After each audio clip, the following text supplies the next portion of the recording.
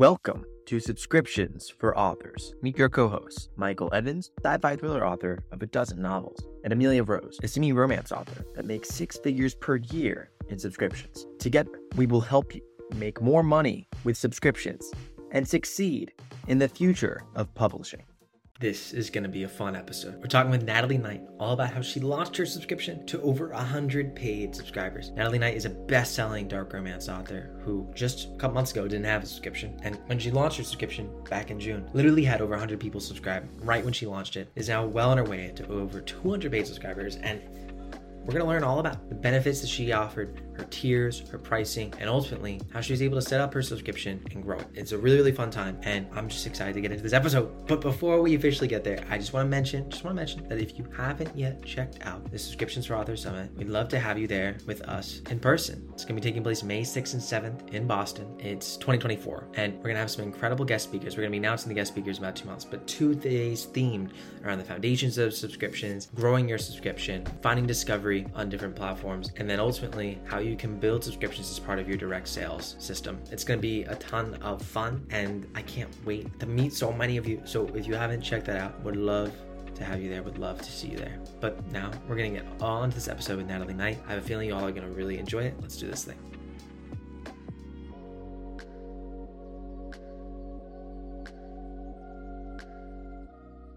Natalie, welcome to the Subscriptions for Authors podcast. I'm so excited to have you on. I remember I made a post in the Facebook group and I was like, who's launched their subscription and who's doing well? And you're like, me. You set it up on your own website and you had an amazing launch. And I was like, whoa, we're bringing you on the podcast as soon as possible. And now we're here. And I'm super excited to talk with you. But before we get to your subscription and your launch and how you set it up on your own website, I first want to talk about your author career up to this point. You sell direct on your website, and you've also had quite a few banned books. Maybe let's talk about this journey and talk about what got you to realize the importance of selling direct to readers, because I know that's something you've been doing long before subscriptions. Yeah, so I started writing in, I think 2020. I can't remember. I started with InstaLove, and then I started with serial romance. So every book ended on the cliff. And then I took a tiny break, and then I started writing dark romance. And I was just trying to find what I actually like to write. And then that's how I got into writing forbidden romance, like taboo romance. And then I realized you can't sell that on Amazon.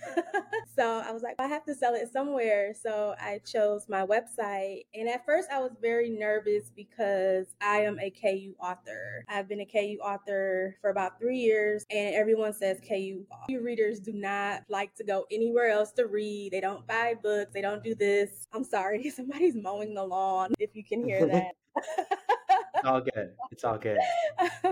So I started writing taboo romance, and I released it on my website, and everyone gobbled it up. And I released it on my first website. I have 2 websites. I have my Natalie Knight website, which is my author website, and then I actually have my shop. And so when I realized so many readers were supporting me and buying off my website, I knew I had to get a different site. And so that's what led me to releasing more on my website now than I do on Amazon, like by mistake. Fascinating. One, was there a moment where your books were actually, because I know you were writing themes that Amazon is not maybe very privy to, would be a word for it, but were your books actually banned and then you scrambled to go direct, or you were just like, I know this isn't for Amazon? I went direct first, and I only went direct first because I'm very good friends with Kay Webster, and she was talking me into selling direct. She's actually talking me into writing these taboo books, and she used to show me her numbers from her website and how it's just very good to have an extra stream of income and not to be so reliant on these retailers. And so I had my website redid, and then I released the first book. So I didn't have to scramble. I just purposely released it on my website. I love it. And what did you use for the actual direct sales? I know you sell signed books, you sell some merchandise. You also have some really unique swag. Like you have a tumbler. Am I right about that? You could buy? I remember seeing that. That's cool. I have a lot of different things. So it's so weird because I enjoy writing taboo. So I had to create a whole new brand for these taboo books. But yeah, I have a lot of merch, and I went to Shopify. So my regular website is Squarespace, and They're not Got it. really optimized to sell bundles and things that will get you a higher order value. So I went to Shopify. And so people buy tumblers, they buy shirts, they buy my bags, everything when they buy books. And it's It's wild. awesome. You don't think of readers as buying tumblers. You think of them just buying books, but they buy everything. It's really strange, but I like it. I like it. Yeah, it's a win, right? You're able to generate more revenue. You're able to have your fans be able to have something that they are enjoying. They're obviously loving it. But here's where I know authors who are looking at this and listening, they're going to be like, okay, this sounds great, Natalie. It's awesome. I understand you use Shopify. Everyone knows about Shopify by now. But how are you managing the store when it comes to fulfillment, when it comes to even designing merch? That's not easy. So let's start with the fulfillment aspect of things. I know you have some signed books. What is that like? So I used to sell signed books individually. So it's been like a learning curve. It's just me. So I buy the books. I can't use Amazon, of course, to print my books. I have to go through Lulu because they don't mind printing those type of books. So I used to sell them individually and it was just too much because I would try to wait until I got so many orders. And then I'm like, I don't want to send out these books 2 or 3 weeks later. So then I just saw myself always going to the post office all the time. So then I changed it and I still sell signed books, but I sell them as a bundle. I do have signed books on my Natalie Knight website, but I don't really get a lot of traffic there anymore since I have my Taboo shop. But on my Taboo shop, I have signed paperback bundles and they have to buy the bundle to get the signed book. And that makes it easier for me because I don't get as many of those, but then I'm mailing all the books out at once versus them buying one book. Then they'll come back next week, buy another book. So That's that awesome. makes it a little easier. I think signed books it's just hard because you always have to mail them out yourself. There's no one to do that. But I do have unsigned books and those go through Lulu. I have that on my shop. So when someone buys an unsigned paperback, Lulu gets it and they print it and they ship it right to them. So that helps me a lot. Yeah, So that's big. They have a Shopify plugin as well, right? So that process yeah, is pretty simple. they do. That helps things out. That's very good to know. I like that you switch from like the individual paperback model to having bundles because that's the biggest thing I hear. Like it sounds great. Oh, this one brought a paperback for $25, $20, whatever it is. And you make a lot of it when shipping costs only $4. When you're selling direct, you can make $10+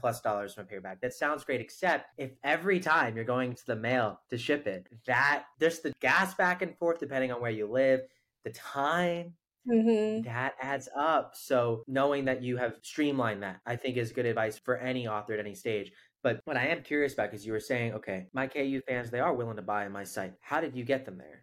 Is this something that you have mentioned only in your newsletter, back of books, or are you now directing fans to your site instead of Amazon? Are you trying to discover new fans where you're running ads to your site or something like that? I'm curious how that direct sales strategy fits in to the broader Natalie empire. I just told my newsletter about it actually with the very first book. And they went to my website and they bought it. And that's just how it started. And I just kept writing another one. And what I do for promo, because I actually can't run ads to my Taboo shop on Facebook because they blocked it because the word taboo. Yeah. I know. So I'm actually working with Morgana. Probably have to set up like some sort of landing page. But what I do is every time I release a Taboo book, I give free copies away in the big reader groups. And that's, for one, how I get traffic. A lot of readers see it. And then I always have my magnet at the end of the book so that they could get the extended epilogue, but then they give me their email address.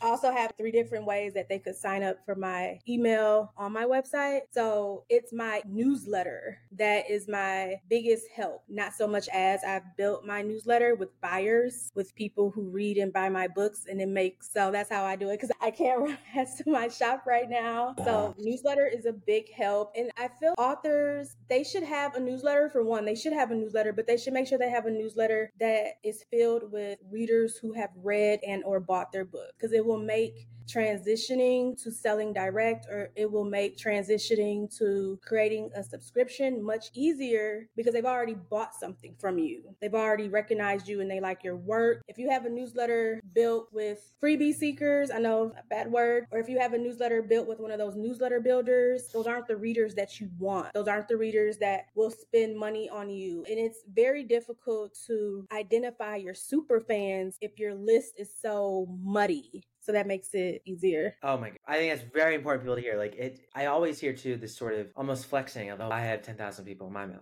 list, or I have 20,000. We've all heard it. And it's, yeah, cool. But how many of them are actually your readers? And by readers, exactly what you're saying. Like, who has bought from you? Who has supported you? And it's, oh, I don't know. That's the most common answer. And it's, oh, I understand not knowing because, like, in a real sense, and there's some selling on retailers, you don't really know. You don't really who know. sells. You don't really know. So that is a huge benefit of anything like direct sales. Subscriptions is a form of direct sale, which we'll get into your membership soon. But that's very interesting. Now, I'm curious, though, because I know the natural question that people will ask here. And it's a question I have, which is, okay, you're telling me that the newsletter list is important. And it is. And having a newsletter list of buyers. But how do I get a newsletter list of buyers if I don't have buyers? And I can't run Facebook ads because I have Taboo Runs. And I can't put up an Amazon. Like you said, the Facebook group strategy, which is great. Is that, I know sometimes authors are like, that's sometimes as simple as that. Like just readers love your books and share them. Has it been that for you? Or what would be your advice to someone who's like in the same shoes as you, trying to find that audience, get that list of buyers? Okay, so I think I have left something out. So last year I was in a author collab. So author collab is when a few bigger authors get together and they have this shared world of books. So it's my book, then another author, then another. So I was in that last year, but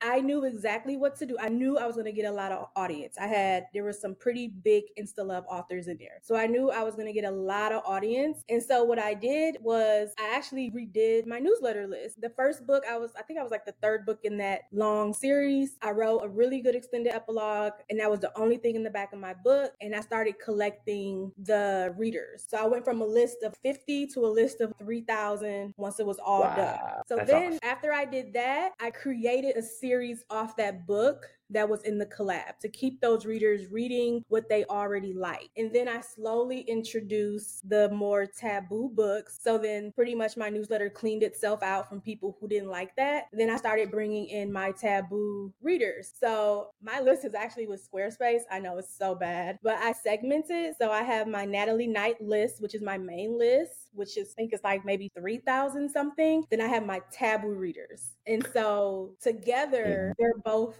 buyers together. And also I did a lot of swaps. I did a lot of swaps with Kay Webster. I swapped with other authors that kind of write the same thing as me. And I still have that extended epilogue carrot at the back of my book. So for someone who's, I can't do that. I'm like, first you have to find your readers. You can't do this if you don't know who your readers are. You need to find your readers and you need to build your list because that's paramount. Because they're the ones who are going to buy from you off of Amazon or off of Apple Books. Yeah, but it's great advice. That was really helpful. And it, to me now, I'm just curious. I don't think I'm sure that I've talked to authors, but I haven't had them say, oh, I have my list on Squarespace. How is that? Because I'm not saying it's a bad thing. Convenience is a real thing. How is having your list on Squarespace? Do you like it? It's good. I used to be with MailerLite. That was my very first list. And oh God, I feel so bad for those people because they probably wonder what happened to me. And the list is just out there in the air.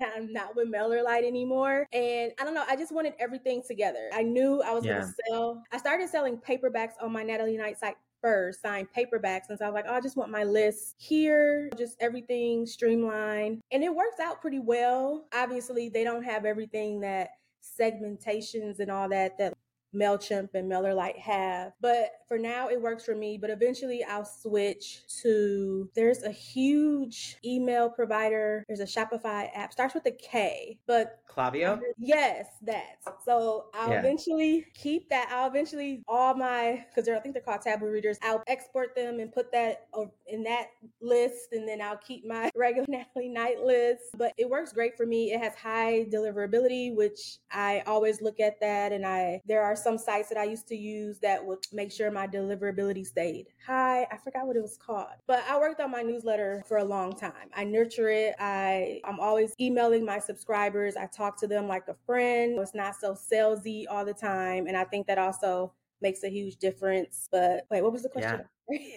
No, you're sharing. This is great. Having the convenience is very important. And I was asking too, because a lot of authors have used or do use MailerLite. And at the time, they're having a price hike, which doesn't surprise me because people might not know this, but MailerLite got bought. They got acquired for roughly $70 million by Vercom in 2021, I believe. Mm-hmm. You remember when it was like MailChimp was hiking the prices and the authors leave MailChimp, go to MailerLite?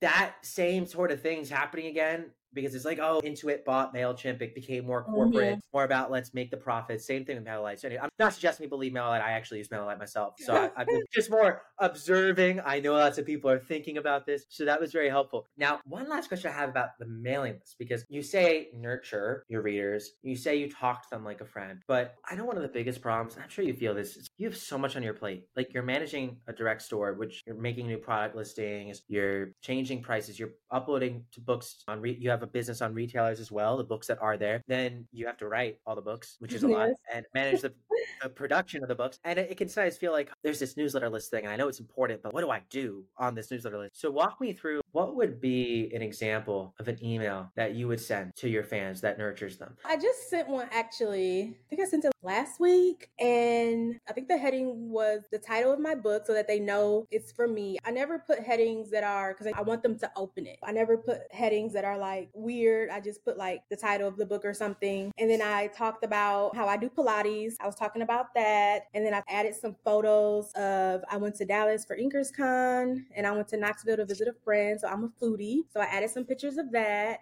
And then what else did I add in there? All my taboo books are on Goodreads because a lot of readers like to track and review books on Goodreads, organize their shelf. And then I got into more of the, okay, buy my book. That's how I did it. And I have some emails like that, but for the most part, you have to understand readers are also busy. It's summer, they have kids. So I don't really like to clog up my newsletters. And I also don't send them out unless I'm adding value to it. So rather it be a cover reveal, rather it be I have something new on my store, I have a coupon, I'm doing a trope reveal, or I'm actually sharing another author's book. Maybe they have a sale, maybe they have a new book. But I try to send out emails that add value and emails that have books or products that they will actually read and or buy. Because if you start just sending emails out just willy-nilly, they'll start to unsubscribe because they get so many emails. Nobody needs more email. Nobody needs more of that. They want value with their email. And so that's what I try to provide. I always think about, okay, do I need to send this email out? Because if I really just want to make money, I will send a sales email from my shop. Those are just cut, dry, and paste. Here, 30% off.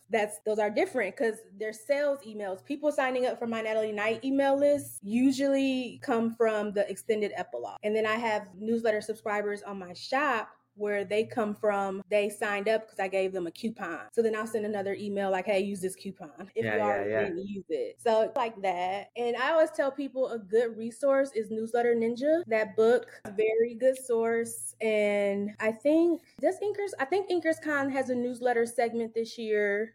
And then I think 20 Books Vegas, every year they have a presentation on newsletters because it's very difficult. Some people just don't know what to put in a newsletter. They don't know how to talk to their readers. But I also think really knowing who your readers are makes like a whole difference in how you even create those newsletters and what you say in them. It's great advice. And without a doubt, I agree completely. But now I'm thinking, so you have in some of the emails, you maybe send a sales email from your shop, maybe in some of the emails to your Natalie Knight list, which are not shop buyers yet. Maybe you'll mention your books in, of course. Now, a lot of authors, they'll be starting their subscription and it'll be one of their first kind of moves doing anything off of a retailer or off of a platform that they don't know. Now you made a move into subscriptions while you already had a la carte sales, a la carte merch set up. And I want to ask, one, what sparked that move into subscriptions? And two, I know this is a question a lot of people feel, which is how do you make sure that you don't cannibalize the direct sales with subscriptions? How do you make that distinct? For a lot of people, that's tough to wrap your mind around. So I'm curious how you think about that and then what got you to start it. I started subscription. Actually, Kay Webster has a subscription course that I took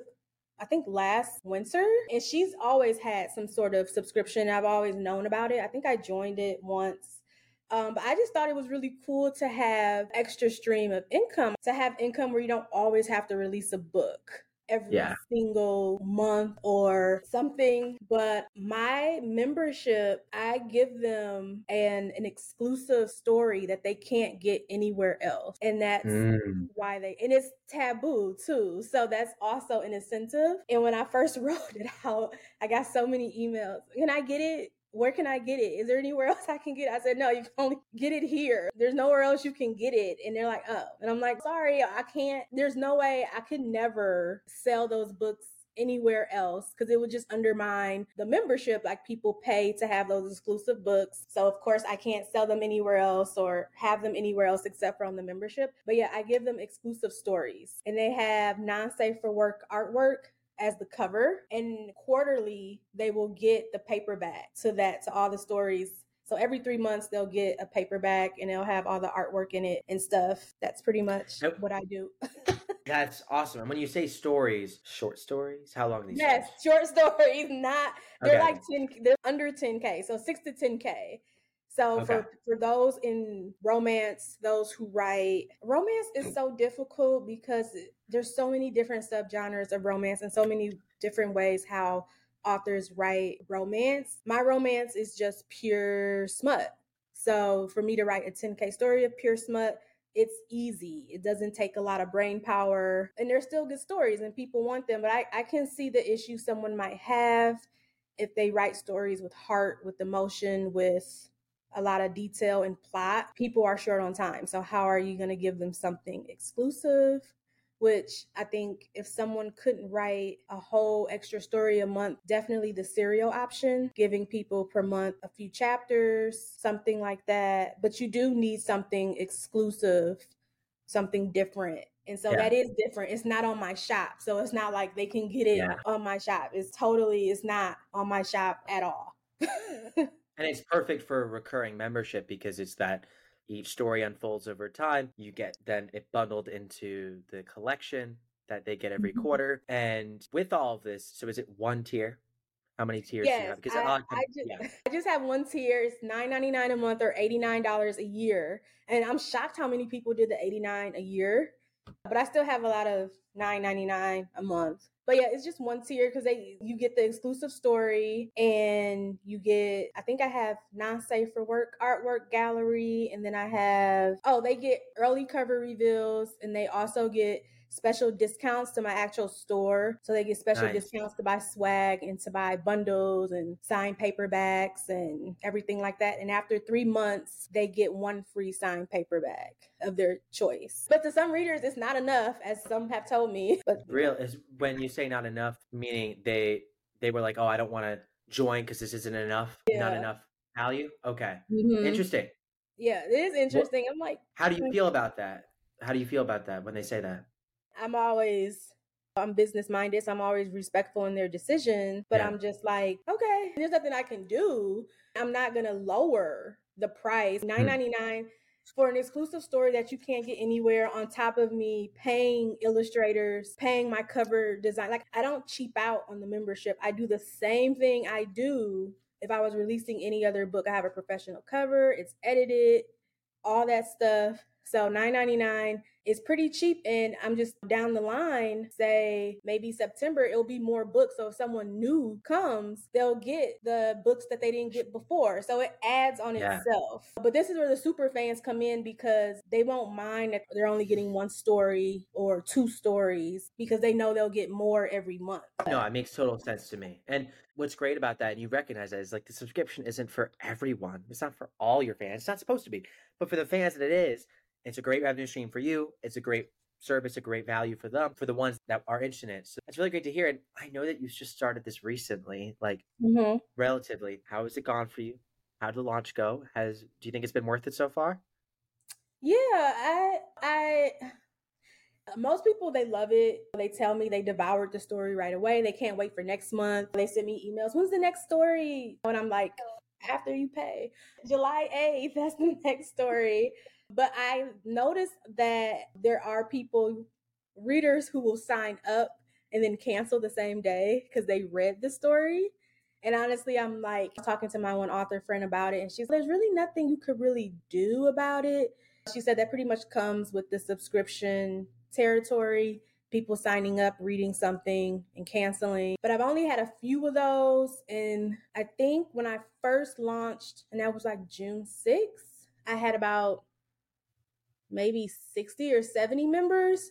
And now I have 101. Nice. Wow. So, and I'll lose one or two, then I'll gain one or two. Right. But with time, new people will come. And then I don't think I want to add another tier now because I'm like, you're getting a whole short story that can't be anywhere else. I don't know what else I could possibly add. I'll rather not over promise. I like to under promise because it's just so much easier. Like the one thing that you're supposed to get is a story, and I can do that. Anything else is it's in the air or it's a bonus or it just might not happen. But I'll rather under promise and just deliver what I need than over promise and then people cancel because I'm not fulfilling, what I promised to them. So No, that makes total sense. And I think it's a very tough mindset to adopt because we always can trick ourselves into thinking we can promise more than is actually sustainable for ourselves. But being aware of what works for you is key in this. And having over 100 members after launch that's awesome. You're crushing it. Did you just mention it on your newsletter list in terms of the launch marketing? This is the question we always get. How did you market it? Was this something that you posted everywhere or just in your newsletter list? Where did most of these fans come from? I think I mentioned it a few times in my newsletter and then I just launched it. And I'm delusional. I think my author friends, they say, you are so overly, I know at InkersCon, I don't know who was talking. She asked, is anyone overly confident? And I'm like raising my hand. I am. I'm like, my readers love my stories. I didn't know how many subscribers I would get. I was hoping for 10 at the very least. I was not expecting 60 or 70, but I don't know. I'm just, I knew I would get subscribers. I never go into anything thinking it won't work out because it's like, why am I doing this if I know it wouldn't work out? But that's just me. No, I think the confidence, it's important to be confident that at a bare minimum that like the value you're providing your subscription, the benefits you have are worth it. And that's a very tough thing to believe, but like you have to as an author believe my work is valuable. My stories are valuable to then have your readers value it too. It's one of those things. And you definitely feel that and your readers clearly feel that too, which is awesome. And when it comes to actually how you've done your subscription, I know that you've done it in a unique way. A lot of times authors use subscription platforms, but you have done it on your own website. Talk to me about how that's been, why you made that decision, how the experience has been. I chose that decision because all my readers are familiar with my website. So I'm like, instead of having them go to a new platform that they never probably heard before or they never utilized themselves, I just wanted to just stick it on my website. And plus Squarespace, they've been bothering all their subscribers or people who have websites with them to use their new membership feature. So I'm like, I already pay for my commerce store here. I pay for 2 commerce stores actually. So let me get my money's worth. So my commerce store has the membership function. So I tried it out and I'm like, okay, then you name it, then you get your payment set up. And then when they pay, they have a login and then it goes to the page. And then it's just one long page. So it'll have welcome to the forbidden, that's what it's called, the forbidden pages. Then it has the non-safe for work art gallery. Then it'll have June's book. Then it'll have a link to Book Funnel, so they could download it. Then it'll have the covers for July, August, and September's book. And then in there'll be more gaps for like sneak peek coming soon for a book that I'm working on. So they could see everything that's coming, but they can only click on one thing for that month. But that's pretty much like how it worked out. And it's fine for now. But I think next year I will try RIM. I have to do it next year because people already paid for their yearly subscription. So I will switch next year because I'm keeping up with in your group and you have a lot of interesting things that my readers would probably like. And I want to do serial. So I want to do something that I could plan and have it auto release because I forget all the time. But on my site now, it's okay. It's doable. I wanted to try it out. So I think that's great. No, I love that you are trying it out on your own site. And also, many people listening to the podcast know, yes, we did create Ream and we love Ream. It's a subscription platform for fiction authors, but that's not at all like I want you to be happy where you're at. And we're just honored you to consider it. We keep trying to make life better for readers and fiction authors every day. But at the same time, I think it's important that we have a conversation about all the platforms that exist, all the different options. So as a CUNY, like you were saying earlier, for you, writing 6K words to 10K words is a bonus short story in a month and having that be your subscriber benefit, that's sustainable for you. That makes sense for you. Whereas other authors, like you said, the early access might make more sense for them.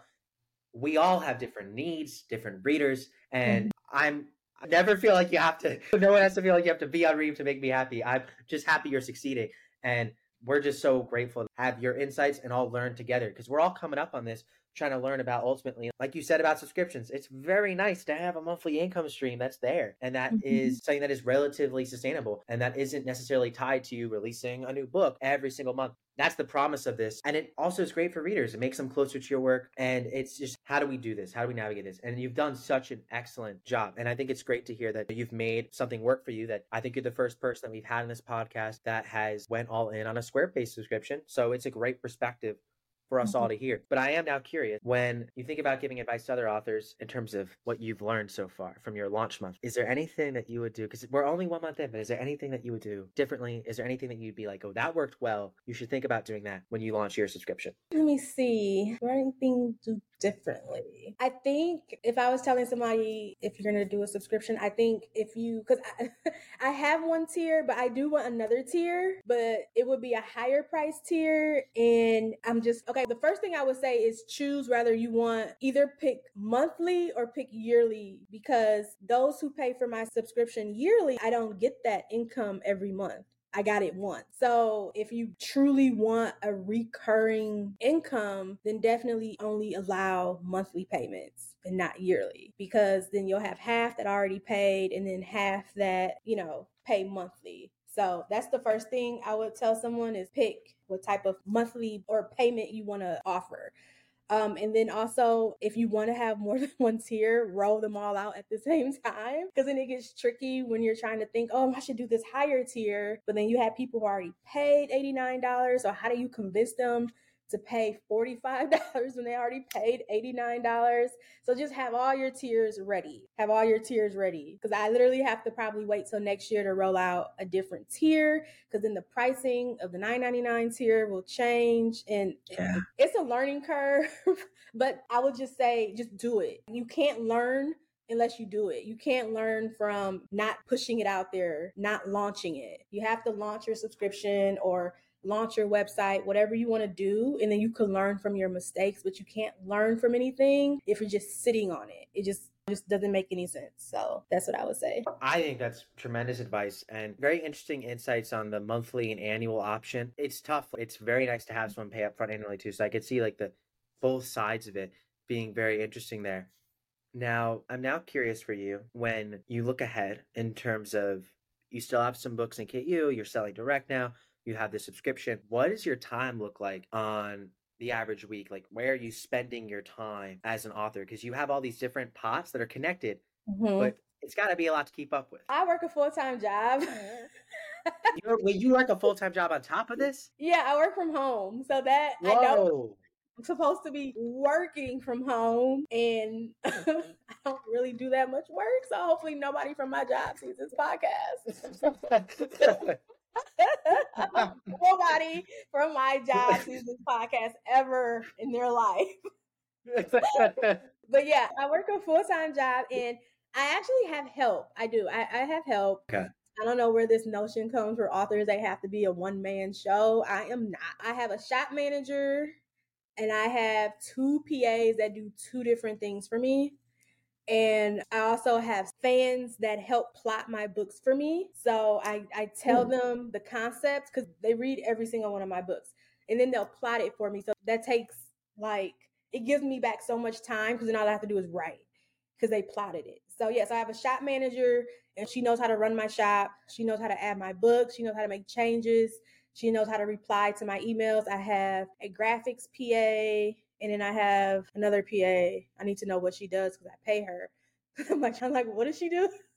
And then I have my plotters. So yeah, I do have help. You can't do it without help. And eventually I will, when I get to a point where I am selling, because I can't run ads to my shop because Facebook hates me. But eventually I'll get to a point where I will actually probably sign my books and then actually send them to a distribution center that has an API that could plug into Shopify. So when someone buys a signed book, the distribution center will actually get it and mail it to them.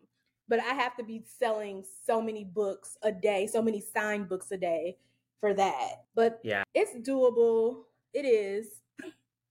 Yeah, because then If you're shipping 100 at once for the next month, that shipping cost isn't actually that bad. If you're doing media mail in the US to a distribution center, maybe it would add an extra 40, 50 cents per book, which isn't too bad. And then you ship it to them. So when you think about the time that you're saving, it's definitely worth it. That's a great thing to think about. No, the fact that I was like, sometimes I don't always ask authors, like, are you full time or not? But I just assumed that you were full time because of everything you're doing. And but good for you that you're able to manage it. Do you have a plan to go full time? Do you want it, or do you want to juggle both? Because I totally understand wanting to juggle both. No, I don't want to continue working my job, and I hope they never see this podcast. I want to be a full-time author, but I'm just waiting so I get a little bit more books backlist, get some series finished because I know how to run ads to Amazon. That's not difficult, that's easy to do, but I also want to make sure I know how to run ads to my shop and how to get readers continuously buying, because I know when I release a book I make money, but I have to get to a point where I'm not releasing and I'm still making money on my shop as if I am releasing a book. So that's why I want to wait. Yeah. And since I work from home, there's no real rush to quit my day job. Yeah. So That's great. And I love that you're delegating responsibility. So many people, and this is tough, right? But if you're not making a full-time income as an author, or like you want to make full-time income, but you're not at the point where you are taking that full-time income, you're at a point where you're like, like you could use the money, right? You could use the money. It would be nice to have in your pocket, but investing back into your business is important to save your sanity, to make you able to grow your revenue. And the fact that you did that in the form of being able to hire a shop manager, PAs, collaborating with your readers, that's very key. And I think a really big takeaway for any author, no matter what stage you're at, as you make money from the business, very crucially, don't hire a shop manager when you're not making any money from your business as an your author. shop. Steps to it, but I'm not recommending you go out and hire a shop manager tomorrow, if just randomly. But as that income stream grows, make it happen. It very important and fantastic advice. My last question is almost indulging me, but I have to ask about your merch, which is how has that gone and how is fulfillment for that? Are you doing print on demand for that? Are you filling it yourself? That's a question I know we get from authors all the time. So my merch, my shirts are print on demand. I go through Printful. Yeah. And I know if any authors have ever went on Printful and they looked at pricing of a shirt and the profit, it's not that much if you price the shirt at a reasonable price. So what I do, and I'm probably going to sound bad. I hope my readers never listen to this podcast, but I price my merchandise, or at least my shirts, like really high. And then I offer a coupon, like a discount, which will bring it down a little, but will still make sure I'm getting at least $7 or $10 profit after they buy. So I'll probably price the shirt at $40, give them like a 20% or 25% discount, and they'll take it. And then I still get a decent amount of profit. So that's what I do, because Printful, if you leave the shirt at $1, your profit will be like $1 or $2. Yeah. So you can't really do that. And I don't have the space. I'm single. I don't have any kids, but I live with family. So I don't have the space to order a whole bunch of shirts in different sizes. And I don't have the time to press them and then mail them out. So I have to use Printful. But in the long run, that is something that I could possibly hire people to do for me, buy shirts, press them, and then I could just mail them out, and I don't have to charge. The shirts won't have to be so much. They could be like $20 versus $40. So Yeah. but yeah, I Usually use usually it's a print run of like at least 100 that you need to really start to get the economies of scale there. So print on demand is one of the only viable options for merchandise for many authors who are not at that scale yet. Yeah. And then for I have tote bags, which I buy off Etsy. And for now, Etsy works for me for a lot of things because my demand isn't so high. So I can buy 10 or 20 totes and I know they'll last me a while off Etsy. And then same thing with tumblers. I'll buy like a pack of 10 or 20 tumblers because I know that will last me a while because I know how many totes and tumblers I sell. So I won't go through 20 tumblers in a month. If I was going through 20 tumblers in a month, then I would have to do a bigger order, 100 or something, and I would have to go through one of the bigger companies. But there are sellers on Etsy that sell in bulk, small bulk. and I just price accordingly so that making sure that I get profit, because of course they're private sellers. So one tumbler might be like 15. So then I'll sell that tumbler. It'll be customized. So I'll sell that tumbler for 28, or the tote bag is customized and I think it's 6, but I sell them for 14. So making sure I'm always keeping that profit. And I also add some of those things to bundles, but then I up the price of the bundle. So you got to do math. You got to do math. You got to make sure. It seems like it's so much, but once you like start doing it, you just know how you need to price it to make sure you make profit. No, it's something that like the math, just math, intimidates a lot of authors, but it's good to know that like it's not like you're taking out any advanced calculus. Like it's relatively important, very important, and relatively simple calculations of what is my profit margin going to be, how much total profit am I going to be making per item sold. And all the time we think, oh, on Amazon I make $2 or $3 for a print book, that's great, but you don't really want to have a $2 or $3 profit on something like a $20 tumbler or a t-shirt when you're selling it direct in your site. You want to have, like you said, going for $10 is definitely a better place to be at. So it's okay, how are we going to get there? We got to adjust our pricing, or we have to adjust what we're sourcing from. And oftentimes it's hard to, it would be great if you could source a t-shirt for 1 penny, but that would be very problematic in many contexts. People deserve to get paid for the work they do, and people help you in the work they do. So yeah, it's a math equation. It's important. It's great to hear it. This was such an amazing conversation. I learned a lot, and I know everyone listening learned a lot. And if people want to find out more about you, where can we go? If they want to find out more about me, they can go, well, gosh, I don't even know where they can go. They can go to my Natalie Knight romance website, or they can follow me on Instagram. I think my Instagram handle is author Natalie Knight. I'm also on Facebook as just Natalie Knight. And then if they want to know more about, or I think if there's any romance readers listening and they're thinking about writing more of that forbidden, you could learn about my books at realtabooromance.com. Sorry. I never have to say them out loud, so I have to think about what I'm saying. You know what? It'll all be linked in the description as well. Okay. So that'll help out everyone. So everything linked in the description. Definitely check out her shop. And I'm sure we have plenty of knowing the wonderful authors like Kenny. I know we have our group, our strong group of dark romance authors. In fact, we have a subgroup in the Descriptions for Authors Facebook group of dark romance authors. So if you're listening, Natalie Knight is here. This was great. Thank you again so much for coming on. You're welcome.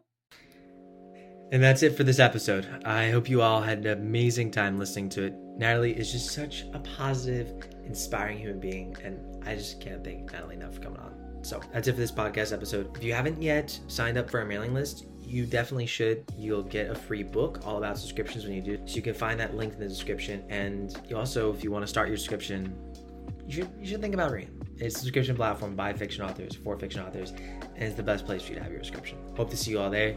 In the meantime, happy writing. Have a great rest of your day. And don't forget, storytellers rule the world.